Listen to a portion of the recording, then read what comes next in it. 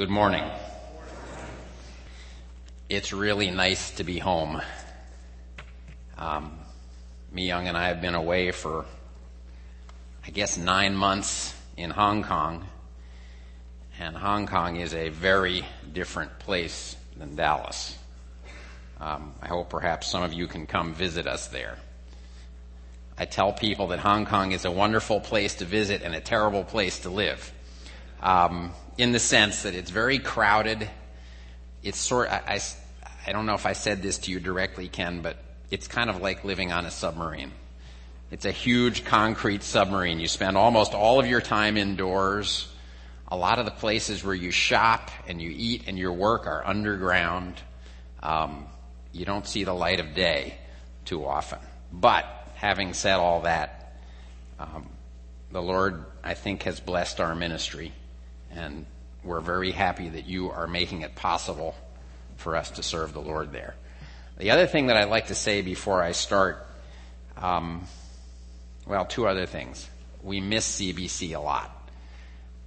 There's nowhere in Hong Kong we've found where you can receive the kind of teaching and enjoy the kind of music that we enjoy here. And obviously we miss you. The other thing I want to say is thank you to all of you who have cared for our sons while we've been away. Many of you know that Andrew went through some tough times while we were away, and a lot of you stepped up and really took care of him, and that made all the difference for us. It's hard to be in another country when your child is sick, and that's the love of Christ at work, and we appreciate it very much. Well, this morning, I want to begin a 3-week series on the believer's reward. This is a topic I think we bump into from time to time in Scripture, but we don't tend to treat it on its own right very much. And as I've studied this topic, I was surprised to see how much Scripture says about the rewards that are awaiting us in heaven. Now, let me explain what I mean by the believer's reward. Now, God has promised certain things to each one of us simply on the basis that we have trusted in the completed work of His Son to give us salvation. He has promised each one of us eternal forgiveness for all of our sins, past, present, and future. He's promised every one of us eternal life and fellowship with Himself in the new heavens and new earth. He's promised every one of us a new, immortal resurrection body. And the older you get, the sweeter that promise looks. Every single believer will receive all of those things. There will be no distinction. They come purely by the grace of God, and they come to every believer without distinction. But the blessings that are ours don't stop there. There's another blessing that God has promised to us, and it's a rather unique blessing because it's an opportunity. It's the opportunity to serve Him. You see, each one of us has a certain amount of time between the moment when we get saved and the moment when our lives on this earth will end. And we don't know how long it is. It's the time that we call mortal life. This is our time of service, the time to serve God. Now, our Heavenly Father recognizes that we won't all serve Him in the same way. Some will serve longer, some will serve shorter. Some will serve with great zeal and enthusiasm, and some will not serve with as much zeal and enthusiasm. And in order to bless us and to motivate us not to waste this time of service, not to waste this opportunity that is a blessing, God has promised to reward each one of us individually in different degrees and in different ways according to how each one of us has served Him. That's what we're talking about when we talk about the believer's reward. Now, in this series, I want to focus on 3 areas regarding the believer's reward. Today, I want to talk about the promise, the nature, to some extent, and the security of the rewards that we are building up. Next week, I want to speak about the importance of treating every day of life as an opportunity to earn reward. And that's going to be the heavy message in the series, because we're going to be talking about the danger of wasting your life. On the last Sunday, I want to discuss how God will evaluate our service and how we can prepare intelligently for what Scripture calls the bema seat of Christ, the time when we will stand before Him and He will evaluate what we have accomplished in our lives and determine at that moment how big our reward will be, what form it will take, and that kind of a thing. I'm calling this series as a whole, The Believer's Reward, Rejoicing or Regrets. And I call the message for today, The Believer's Reward, The Promise is Real. Well, I want to look at 2 things as we turn to the Scriptures. First, what we're going to do is look at the word reward in the New Testament. And then we're going to go to 3 passages or sets of passages. One is in Matthew, one is in Hebrews, and one is in 2 Timothy. Let's start by looking at the word reward. Now, if you were to go home and pull out a concordance or look up on your computer the word reward in the New Testament, you would discover that it appears about 29 times in your English Bible. In the New Testament, that is. Now, what's interesting is that of those 29 times, 13 are in the book of Matthew. And of those 13 in the book of Matthew, 9 of those are in the Sermon on the Mount, which is where we're going to focus this morning. You'd also discover that an interesting term that's related to reward appears in the book of Hebrews, and that's the word rewarder, where it says God is a rewarder.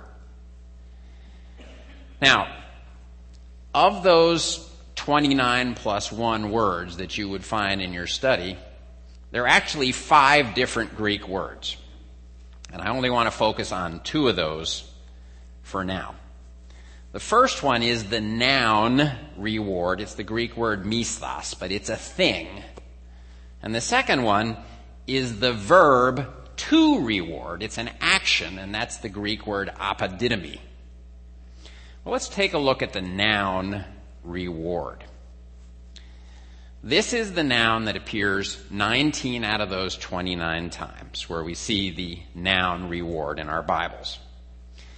Now, if you were to look at the way this word is translated in various places, you would see that 8 times it's translated as pay or wages. Once it's translated as price. Now, those translations are important because they show us that this word misthos, which is often translated as reward, has to do with something that a person earns. Okay? A reward is not a prize. It's not something that's bestowed without making an effort to earn it. It's something that you have to earn. This is the noun that we see in Matthew 5 and 6, where Jesus says over and over again, "Assuredly, I say to you, they have their reward." Assuredly, I say to you, they have their reward. Now, the second word that's translated reward is the verb apodidomi. It talks about an action. And this describes an event in which one person pays off an obligation that he owes to someone else. It's often translated in the New Testament to pay back, to recompense, or to pay for. Almost like what you would do in a store when you purchase something or if you hire somebody to mow your lawn. That verb, apodidomi, appears 3 times in Matthew chapter 6. And if you look in Matthew chapter 6 in verse 4, in verse 6, and in verse 18, our Lord uses it each time in a phrase like this: your Father who sees what is done in secret will reward you. There's an idea there of payback. Okay? Now, if we had time, and we don't, to study the other 3 words that appear in our New Testament where it's translated in English as the word reward, we would see that they all share this common concept. All of them involve a relationship in which one party does a service for another, and the party who receives the service pays back a reward. In a sense, it's the discharge of an obligation. There's a transaction involving service and payment. And this is just as true of the rewards that God has promised us as it is true of transactions between ordinary people. Now, I've taught on this subject of the believer's rewards on a number of occasions. And I've discovered that believers are hesitant to accept the idea that when we serve God, He is obligated to reward us for our service. Okay? I'm going to come back to this idea, but I want to plant that in your heads now. And if you're uncomfortable with it, that's okay. We'll come back and discuss it. But I do believe that Scripture teaches that in a sense, God is obligated to reward us for our service to Him. Okay? And if you think I'm a heretic, hold on until the message is done before you burn me. Okay? Now, let's turn to our texts in the New Testament. Let's go first to Matthew chapter 6. In Matthew chapter 6, our Lord is going to speak, as we have seen, on the reality and the security of the believer's reward. Now, in a little while, we'll go to Hebrews chapter 6, verse 10, and there the writer of Hebrews will remind us that God never forgets our service. I think that's a very comforting thing. Our last text will be 2 passages in 2 Timothy where Paul, who will be facing his imminent death, he knows he's about to be executed, will express his own confidence that God can be trusted to guard our rewards and to bestow them at the proper time. All right, well, let's go to Matthew chapter 6. All right? This is a familiar passage, isn't it?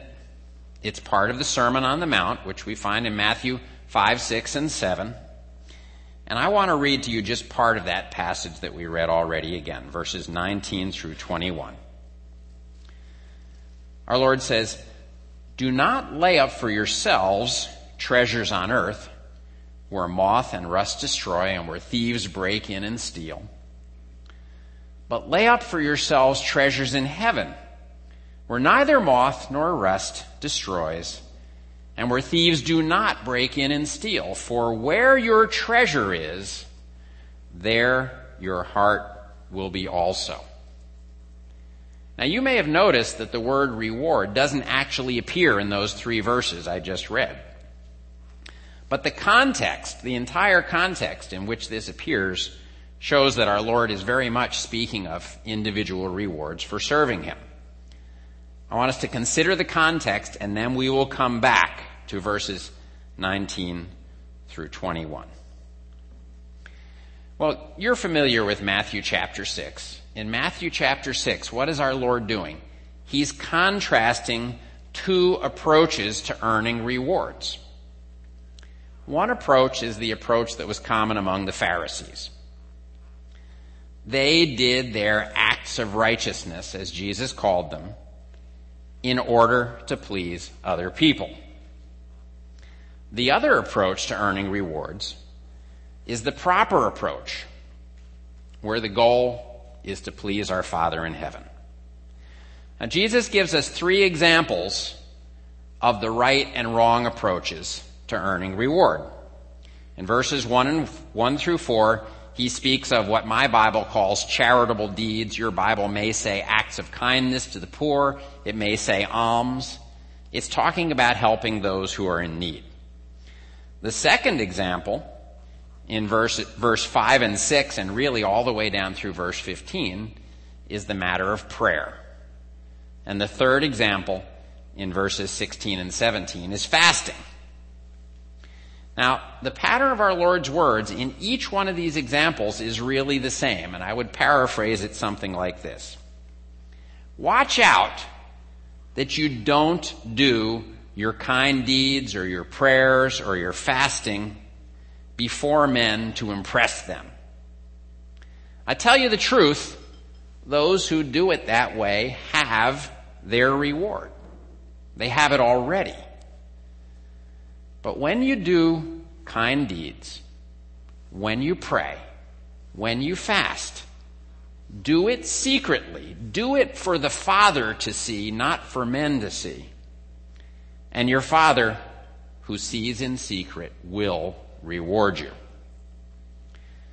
Now stop and think for a minute. There's nothing wrong with kind acts to the poor, is there? Absolutely nothing. There's nothing wrong with prayer. There's nothing wrong with fasting. These are good things in and of themselves if they're done the right way. But our Lord wants us to understand that doing good things alone is not enough to please the Father. It's not enough to earn reward from Him. And the key idea that our Lord wants us to get here is that the nature and the source of your reward will depend upon the audience for whose benefit you are serving. If you do your good deeds to impress people, you will receive rewards from people. The Pharisees wanted rewards from men, didn't they? They wanted praise. They wanted admiration. They wanted respect. They wanted others to submit to and recognize their authority. And through their public acts of kindness, through their showy prayers, through their fasting, where they made it obvious to everyone else that they were suffering, they got what they wanted. They got their reward. They impressed people. But notice what our Lord is saying. He's saying that each one of us has to make a choice. We have to choose whom we want to serve. You can seek rewards from men, or you can seek rewards from God. If you or I do our godly deeds with the motive of impressing people, we will earn no reward from the Father. God wants our motivation to be pleasing Him. He wants to be the audience for whom we serve. Now notice that Jesus says to the Pharisees, "Assuredly I say to you, they have their reward."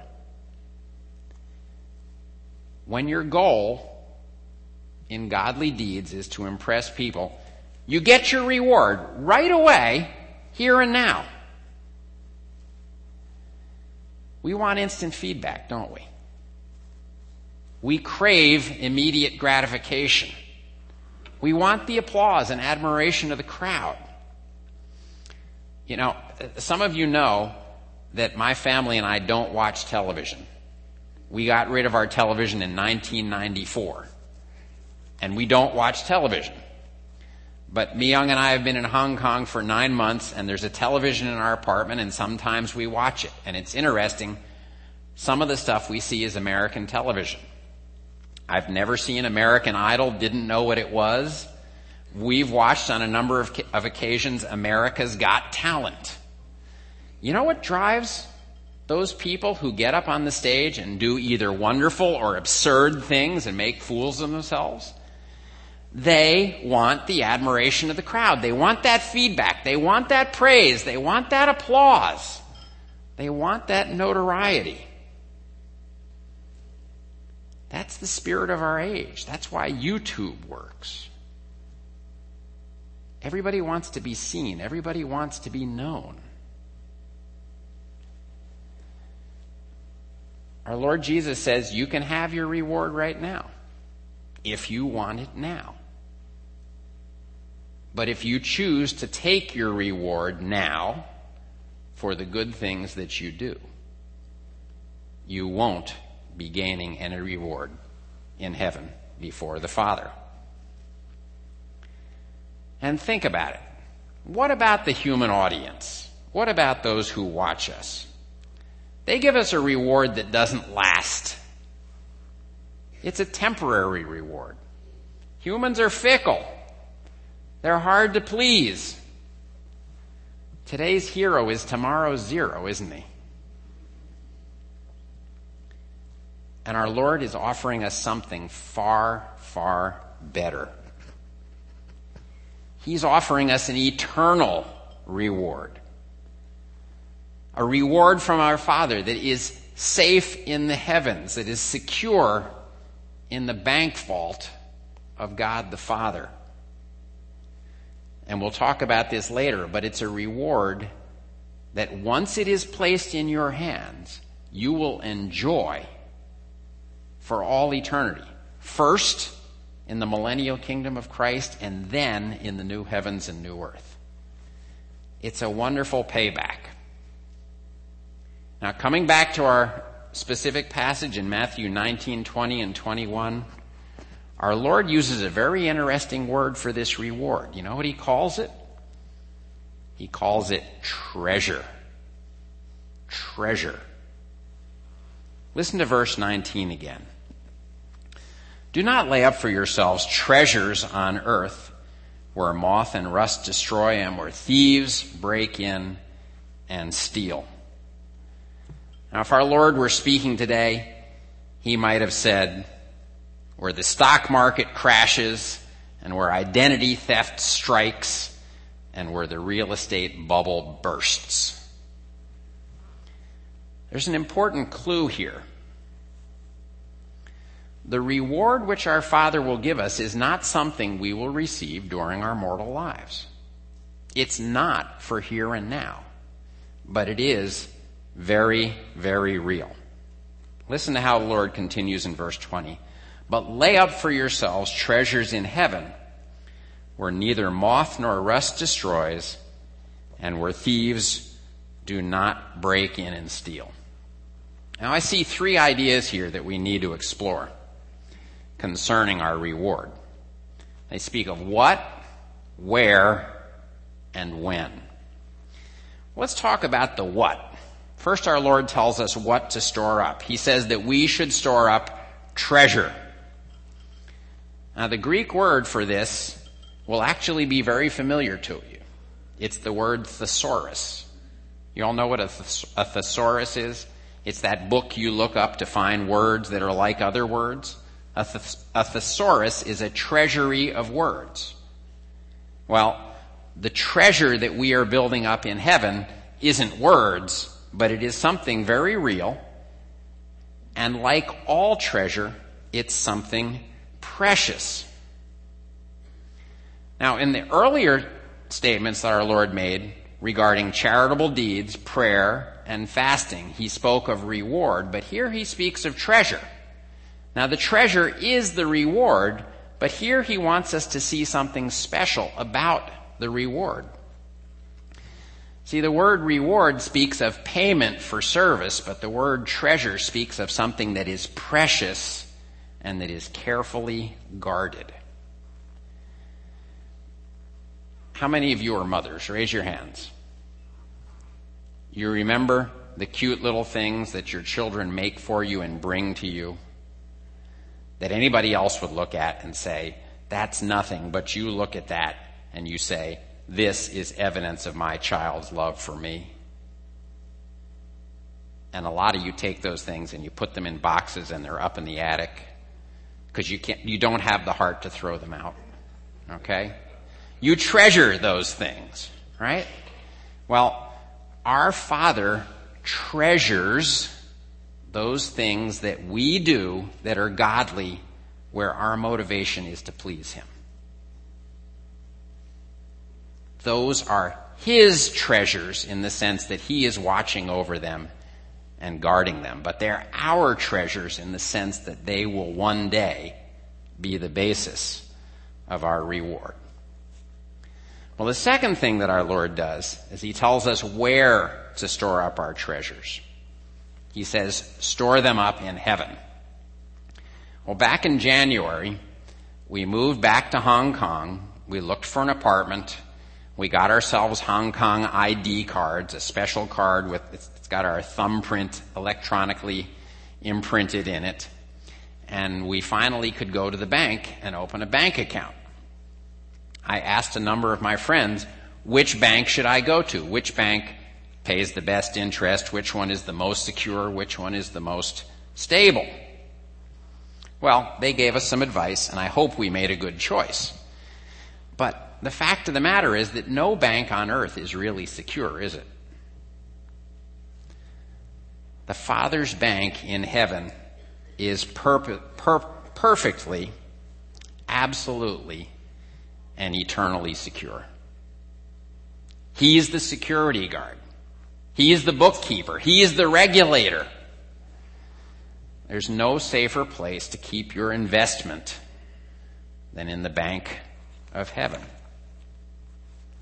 Now, finally, our Lord tells us when we will be able to enjoy and show off our treasures.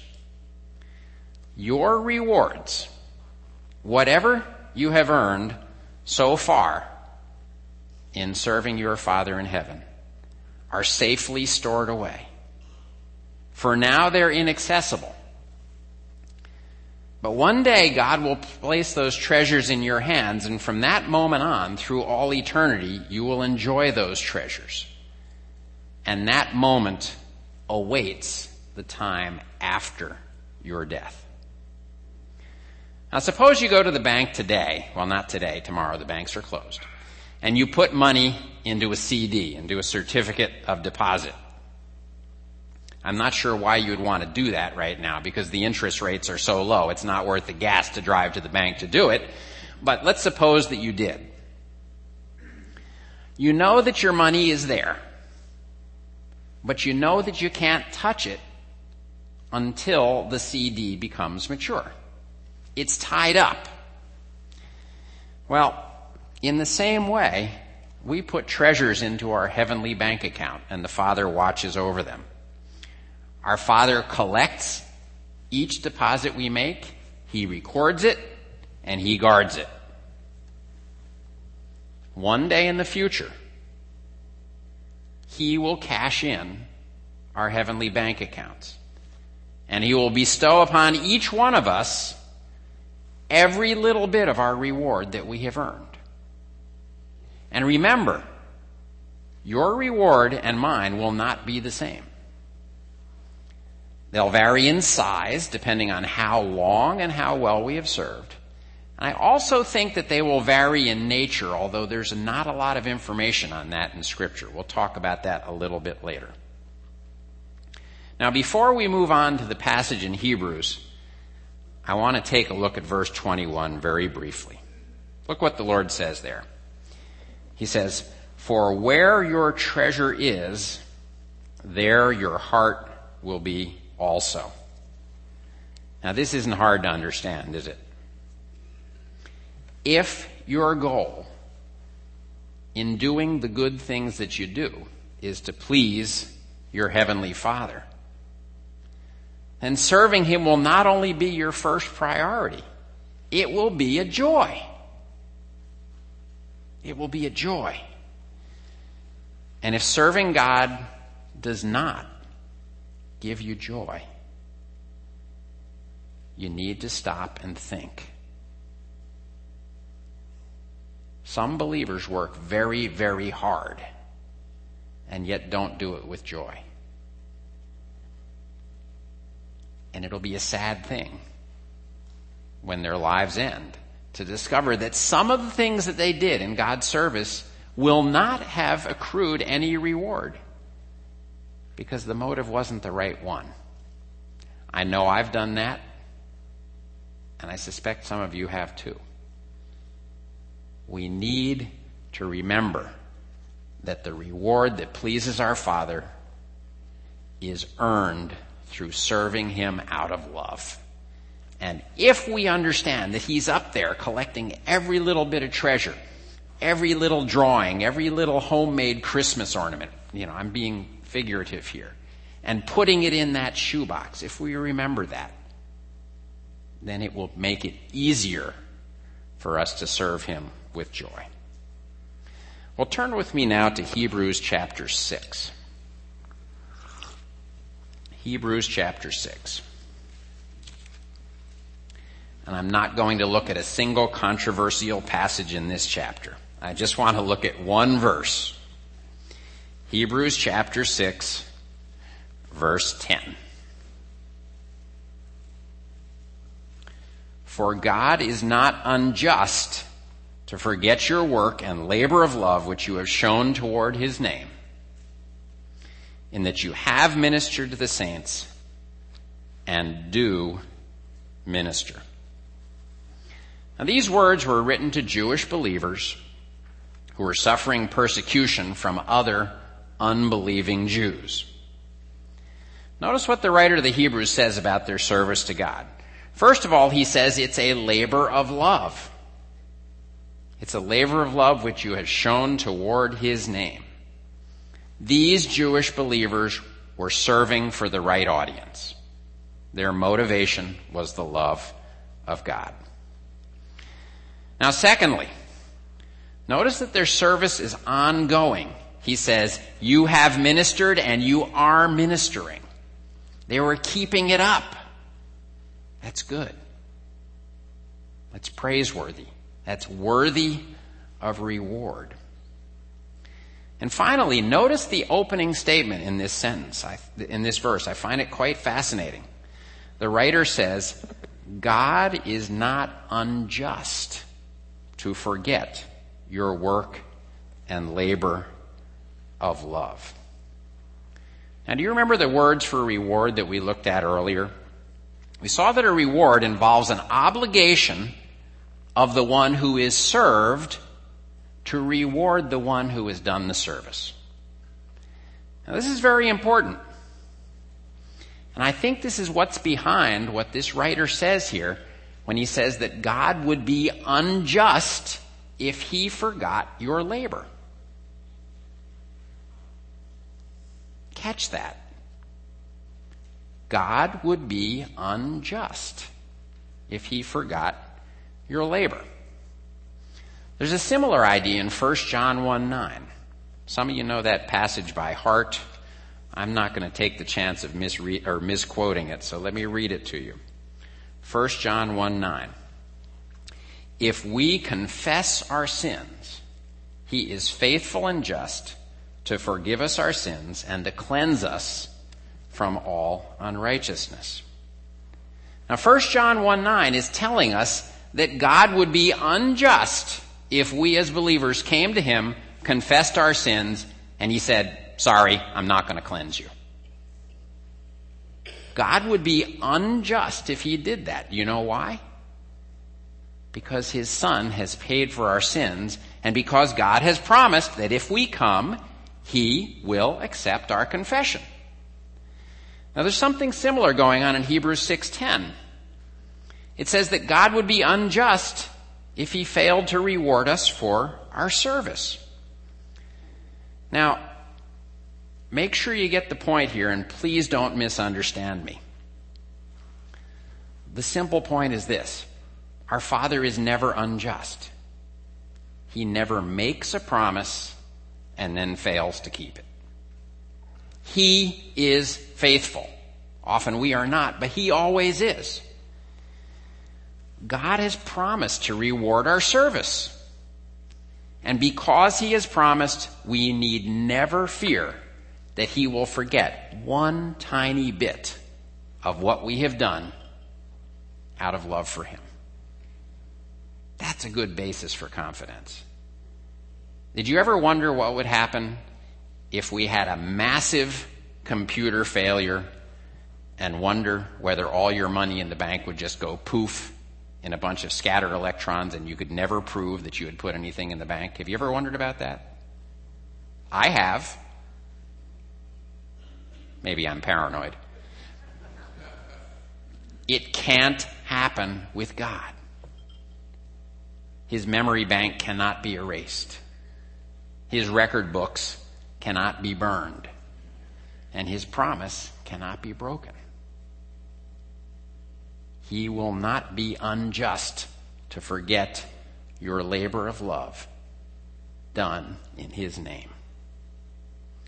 Well, let's turn to our last passage, 2 Timothy.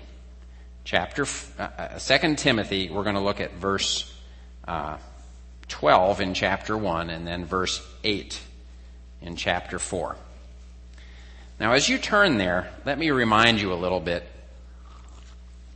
about Paul's situation when he wrote this letter. 2 Timothy is a letter that Paul wrote to Timothy, who was pastor of the church at Ephesus.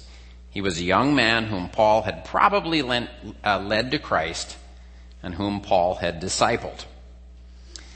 It's the year 66, 67 approximately. Nero is now the emperor in Rome. Rome has burned. Nobody's really sure how that fire started. Many people think that Nero started it himself because he wanted to clear a large portion of the city to build his own great new works of architecture. We don't really know whether that's true, but we do know that Nero blamed the burning of the city on the Christians. They were a convenient scapegoat for him. And following that fire, Nero instituted a policy where his soldiers and his policemen would arrest Christians, throw them into prison, and in various gruesome and painful ways, torture and execute them. Every day, more Christians were crowded into the prisons. Every day, more were executed. Some were thrown to lions and other wild beasts so that others could watch them being torn to pieces. That was entertainment in Rome. Some were made to fight battles in the Colosseum to the death while others watched. Some of the Christians were tied to poles, doused with tar and oil, and set on fire to light the streets of Rome. Now, when Paul was writing 2 Timothy, he was in a Roman prison. It was just a matter of days, weeks, perhaps months before he would be executed in some similar way. And this is what he wrote to Timothy. Let's start with chapter 1, verse 12. Paul said, "For this reason I also suffer these things. Nevertheless, I am not ashamed, for I know whom I have believed, and am persuaded that he is able to keep what I have committed to him against that day." It's hard not to sing when you read those verses because they're part of a great hymn that we know well. Now flip over to chapter 4 and let's look at verses 6 through 8. Again, anticipating his own death, which would come soon, Paul wrote these words. "For I am already being poured out as a drink offering, and the time of my departure is at hand. I have fought the good fight. I have finished the race. I have kept the faith. Finally, there is laid up for me the crown of righteousness, which the Lord, the righteous judge, will give to me on that day. And not only to me, but to all who have loved his appearing." Now, there's a lot that we could say here about rewards, but I just want to make a couple of observations. Now, my first observation is this. The prospect of death did not make Paul panic. He understood the believer's reward, and he was looking forward to his own. Paul had served God faithfully for many years. He knew, as we say, that you can't take it with you, but he also knew that you can send it ahead. And that's what he had done. He knew that his treasure was safe and secure in the Father's hands. Now, the second observation I'd like to make is this. Paul's words here in chapter 4, verse 8, are an invitation and a challenge to each one of us. Listen again to verse 8. He says, "Finally, there is laid up for me the crown of righteousness, which the Lord, the righteous judge, will give to me on that day, and not to me only, but also to all who have loved," or who have longed for, "his appearing." Now, when Paul speaks of our Father as a righteous judge, he's not talking about the question of whether he will go to hell or to heaven. That was settled a long time ago. That was settled on the day that Paul met Christ on the Damascus Road. And if you are a believer in Jesus Christ, that issue was settled for you a long time ago. It was settled on the day that you came to faith. The judgment of which Paul is speaking is the evaluation of his rewards. Paul knew that he would be accepted into the Father's presence at the moment of his death. He also knew that he could trust the Father to impartially and fairly evaluate and bestow his rewards when the time came. And you notice that Paul describes his future reward as the crown of righteousness. I think that's a figure of speech, although I think that we will receive some kind of a crown. I would expect that the size and the quality and the composition of our crowns will vary. They will reflect how we have served Christ. We'll talk about the evaluation and how that'll work in a future message, but for now, I just want you to recognize that the key to earning a better crown of righteousness is learning to love Christ's appearing. In other words, it's learning to view your life now, each moment of your life, each day is your life, as preparation for that moment when you will stand before him and he will say something like this: "Okay, Dave, your time is up. Let's see what you did."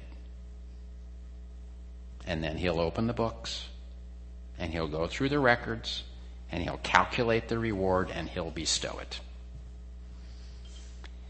If you look forward to that day with joy, with anticipation, with excitement, with hope, then you will discover that it's easy, that it's more fun, that it's more joyful to spend your life doing the things that please the Father out of love for the Father. Well, I want to conclude by reviewing what we've seen today. I have 7 ideas. There's nothing magical about that number, and we'll see if we can get through them in a sensible amount of time, because I know you're getting hungry. Okay. Idea number 1. Every believer will receive a reward. Okay? Don't be mistaken about this. The question is not whether you will receive a reward. The question is how big your reward will be, what your reward will be like. The more faithfully you serve the Lord with good motives, the greater your reward will be. Now, the second idea is this. Every little bit of reward that you've already earned is secure in the Father's safekeeping. It comes right out of what he said in Matthew chapter 6. Now, I'm going to be very blunt here, because I don't know how else to say this. All of us sin, don't we? We still do. We can't stop. We can learn to gain victory over sin. We can learn to live more godly lives, but we continue to sin. All of us go through periods in our lives when we are less fruitful than other times. All of us go through times when we are not walking closely with the Lord. The fact that every little bit of treasure is already safe in that bank up there is a great comfort to me. Because as I understand it, it means that our reward can increase, but it never can decrease. To me, that's greatly comforting. Now, having said that, I want to issue a warning to you, and I issue this warning to myself. Don't ever say to yourself, I've earned enough reward, now it's okay for me to sin. Don't ever say that. There's two reasons you shouldn't say that. The first one is, when a believer gives himself over to sin, he is asking for the Father's hand of chastisement to come his way. He is looking for a spanking. And the word spanking may make us laugh, but we're not talking about something to laugh about. The Father does discipline his children when they give themselves over to sin. Secondly, none of us knows how much time we have left. I hope that I will live to be 95 like my favorite professor, Dr. Pentecost, and that I will be teaching until I'm 95 years old. I hope so. But I might walk out the door and get run over by a dump truck on the way home. It would be silly to ever say, I have earned enough. So let's not do that. Okay, idea number 3. Every believer's reward will be unique. Now we know from Matthew 6 that each of us is storing up treasure in heaven, and it's obvious that some will store more and some will store less.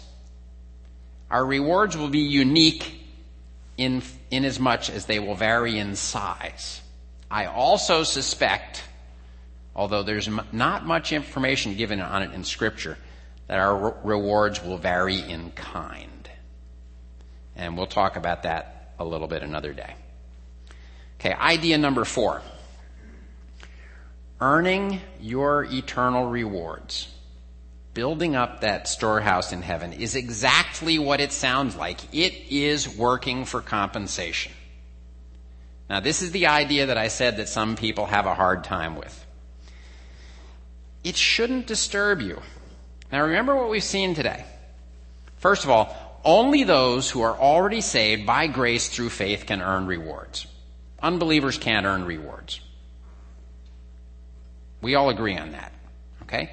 Secondly, the testimony of Scripture is clear that we are not saved by works, but we are saved for works. Isn't that true? Ephesians 2:10 says, "For we are his workmanship, created in Christ Jesus for good works, which he prepared beforehand that we should walk in them." If that was God's plan, and if God has promised to reward us for our service, then why should we feel that it's wrong to view serving God out of love for him as service that we can count he will pay us back for? There's nothing wrong with it. Salvation was a gift of grace, wasn't it? Our present fellowship with the Father is a gift of grace. The promise of our resurrection bodies is a gift of grace. The promise of eternity with the Father and the Son and the Holy Spirit and all believers in the new heavens and new earth, that's a gift of grace. You know what else? The opportunity to work for reward is a gift of grace. This is not something we're prying out of the Father's hand or sneaking out of his back pocket when he's not looking. He said, I want to bless you this way. So let's accept the blessing and let's work out of love for him and a recognition that he will reward us. It's all good. Idea number 5. There will be some surprises when the rewards are issued. Remember what our Lord said in Matthew chapter 6? He said, don't do your godly deeds before men. To the extent that it is possible, do them in secret. Now, generally speaking, you can't help out a poor person without at least the poor person knowing what you're doing to help them. There's nothing wrong with that person knowing. But our Lord says we should avoid being showy when we do those things that are pleasing to him. You know what that means? That means that some of the most godly people will be the ones who are the least appreciated by other believers. It means that many of you are doing things in a private way that are accruing reward after reward after reward. and nobody knows about them except you and the Father. It also means that guys like me and Bob, who stand up in front of others and do public ministries, do so in very great danger. Because we can seek satisfaction and feedback for the wrong reasons from the wrong people. And I do think that there will be some surprises. Time will tell. All right, idea number 6. When our rewards are issued, the glory will go to God, but we will still receive credit for our service. Now, I was going to read the passage in Revelation chapter 4, but I'm not going to read it in order to save time. There's a passage there that speaks of the 24 elders casting their crowns on the ground before God and saying, all glory and honor and praise belong to you. That's a figurative action in which they are saying, everything that I have accomplished that is worthy of reward is really because you made it possible for me to do it. The glory for our rewards will go to the Father, but that does not mean that we won't be compensated. They're both true. Think about this passage, Philippians chapter 2, verses 12 to 13. Therefore, my beloved, as you have always obeyed, not as in my presence only, but much more in my absence, work out your own salvation with fear and trembling, for it is God who works in you both to will and to do according to his good pleasure. You notice what that's saying? It's saying that when we do the right thing through our efforts, it's only possible because God is giving us the power. How about Colossians 1:29? To this end, I also labor, striving according to his working, which works in me mightily. Paul says, I'm sweating, I'm pushing, I'm straining. But I can only do that because God is at work in me to provide the power. We could not serve if God had not saved and empowered us. But when we serve, we are working. And remember, that when he is glorified through what we do that is pleasing to him, he is also accruing our rewards. Okay. My last idea, I'm going to cut this really short because I'm over time. And I hope you'll forgive me. I'm so excited to be back with you. It's nice to be teaching you again. Idea number 7. The believer's reward is one answer to the accusation of cheap grace. We believe in grace, don't we? We believe that we are saved by grace. We believe that Christ did it all. We believe that it's all a gift from the Father. Some people will look at us and they will accuse us of believing in cheap grace. They will say, how can it be right for you to say that a person is accepted before the Father, is accepted into heaven, is given the gift of eternal life on the basis of nothing but trusting in the work of Christ? And it doesn't matter how the person lives. Well, that's probably not what we say, but that really is the essence of the message, isn't it? Jesus did it all. All to him I owe. Sin had left a crimson stain. He washed it white as snow. We don't contribute anything to our salvation. And yet, if we understand what our Lord is teaching us here today about rewards, we must recognize that, number one, grace wasn't cheap. It cost the Father his Son. It cost the Son his life. It cost him the terrible suffering that we talked about this morning. And secondly, the Father expects us who are redeemed to serve him. And we are fools if we don't. God doesn't save us and say, go do whatever you want. Go live a life of sin. Go be a source of pain to the rest of the world. What does he say? He says, serve me. He says, be a blessing in the world. He says, do godly deeds. He says, be a good citizen. He says, be a faithful husband. He says, be an obedient son or daughter. He says, do all those things, and when you do them, I will reward them. This is the bottom line. If we truly appreciate God's grace, we won't treat earning our individual rewards as an add-on or an optional activity. Instead, we'll pursue our rewards with zeal. Driving that zeal will first be a love for God. Secondly, a love for other people. And lastly, the confidence that God never fails to reward those who serve him with a true heart. Let's pray. Father, we rejoice in your grace. How good you have been to us. To us who are so much not good. You have reached down and saved us from the bottom of the pit. You have called us to be your sons and daughters. You've given your Spirit to dwell in us. You've given us so many great promises. Thank you for the special blessing, which is the opportunity to serve you for reward. I pray, Father, that you would take the things that we have seen today and use them to encourage us to view each moment of each day as an opportunity to please you for your glory, for the good of others, and for the building of our eternal reward. This we ask through your Son. Amen.